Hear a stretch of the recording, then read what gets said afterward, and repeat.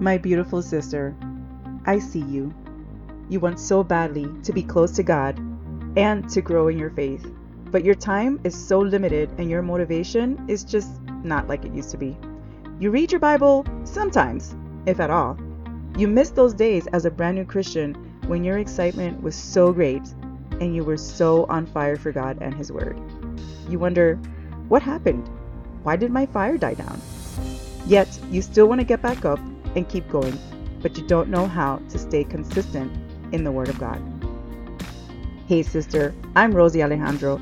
I'm an educator, a wife, a mom of 3, and a devoted disciple of Jesus, and I have been where you are now.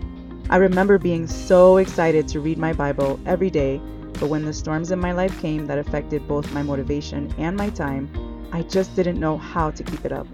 As a result, I started reading my Bible less and even praying less, and started slowly distancing myself from my Father in heaven. So much so that I ended up leaving God and my church for 4 years, allowing sin to grow more and more in my life. We all have storms in our lives that test our faith, but they are also an opportunity. The opportunity for you to beat the enemy at his game and to confidently recognize the lies from the truth. The enemy wants to bring you down, but when you root yourself in God's Word, he never wins. I'm here to help you get back your passion for God's Word and to teach you how to get deeper into your Bible even when you have limited time.